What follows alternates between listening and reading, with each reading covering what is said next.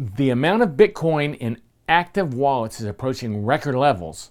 Next on your 4-Minute Crypto Daily News. Hello and welcome to 4-Minute Crypto. Now today's show is from a post by Lee Kuhn at Coindesk.com and is brought to you by BitBlockBoom.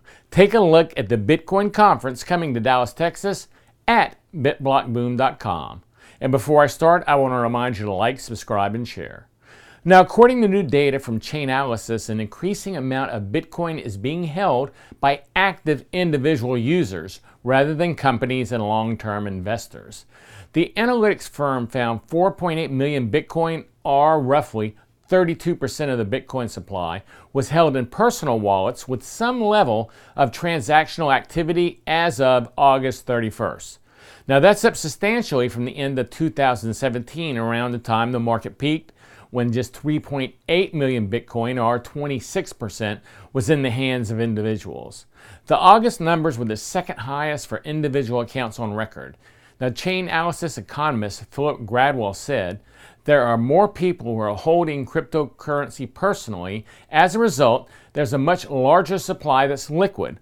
A lot of the people who bought this year are buying smaller amounts. He added, they're ready if things were to change. If the opportunity to spend Bitcoin were to arise, we've kind of overcome the first hurdle of adoption, getting Bitcoin into people's hands. Now, Bitcoin is still predominantly held as an inactive investment, with 6.3 billion held in accounts that have had no activity in over a year, according to Chainalysis data.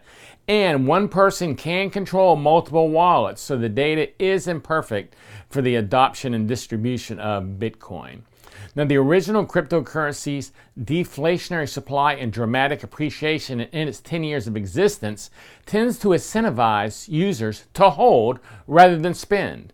Economist Kimberly Grauer said the monetary aggregates for these categories have stabilized, suggesting news articles don't spur as much dramatic trading activity as they did last year. You don't see wild fluctuations in the wealth between investment accounts and active transactional accounts, she said. Adding, this is a sign of a maturing market with less volatility. Gradwell described the current state of Bitcoin wealth distribution as slightly more diverse, in part thanks to long-term investors selling to new speculators late last year and early this year. Out of the roughly 28.5 million Bitcoin wallets across the market, he estimates that only 150,000 of them hold more than 10 Bitcoin.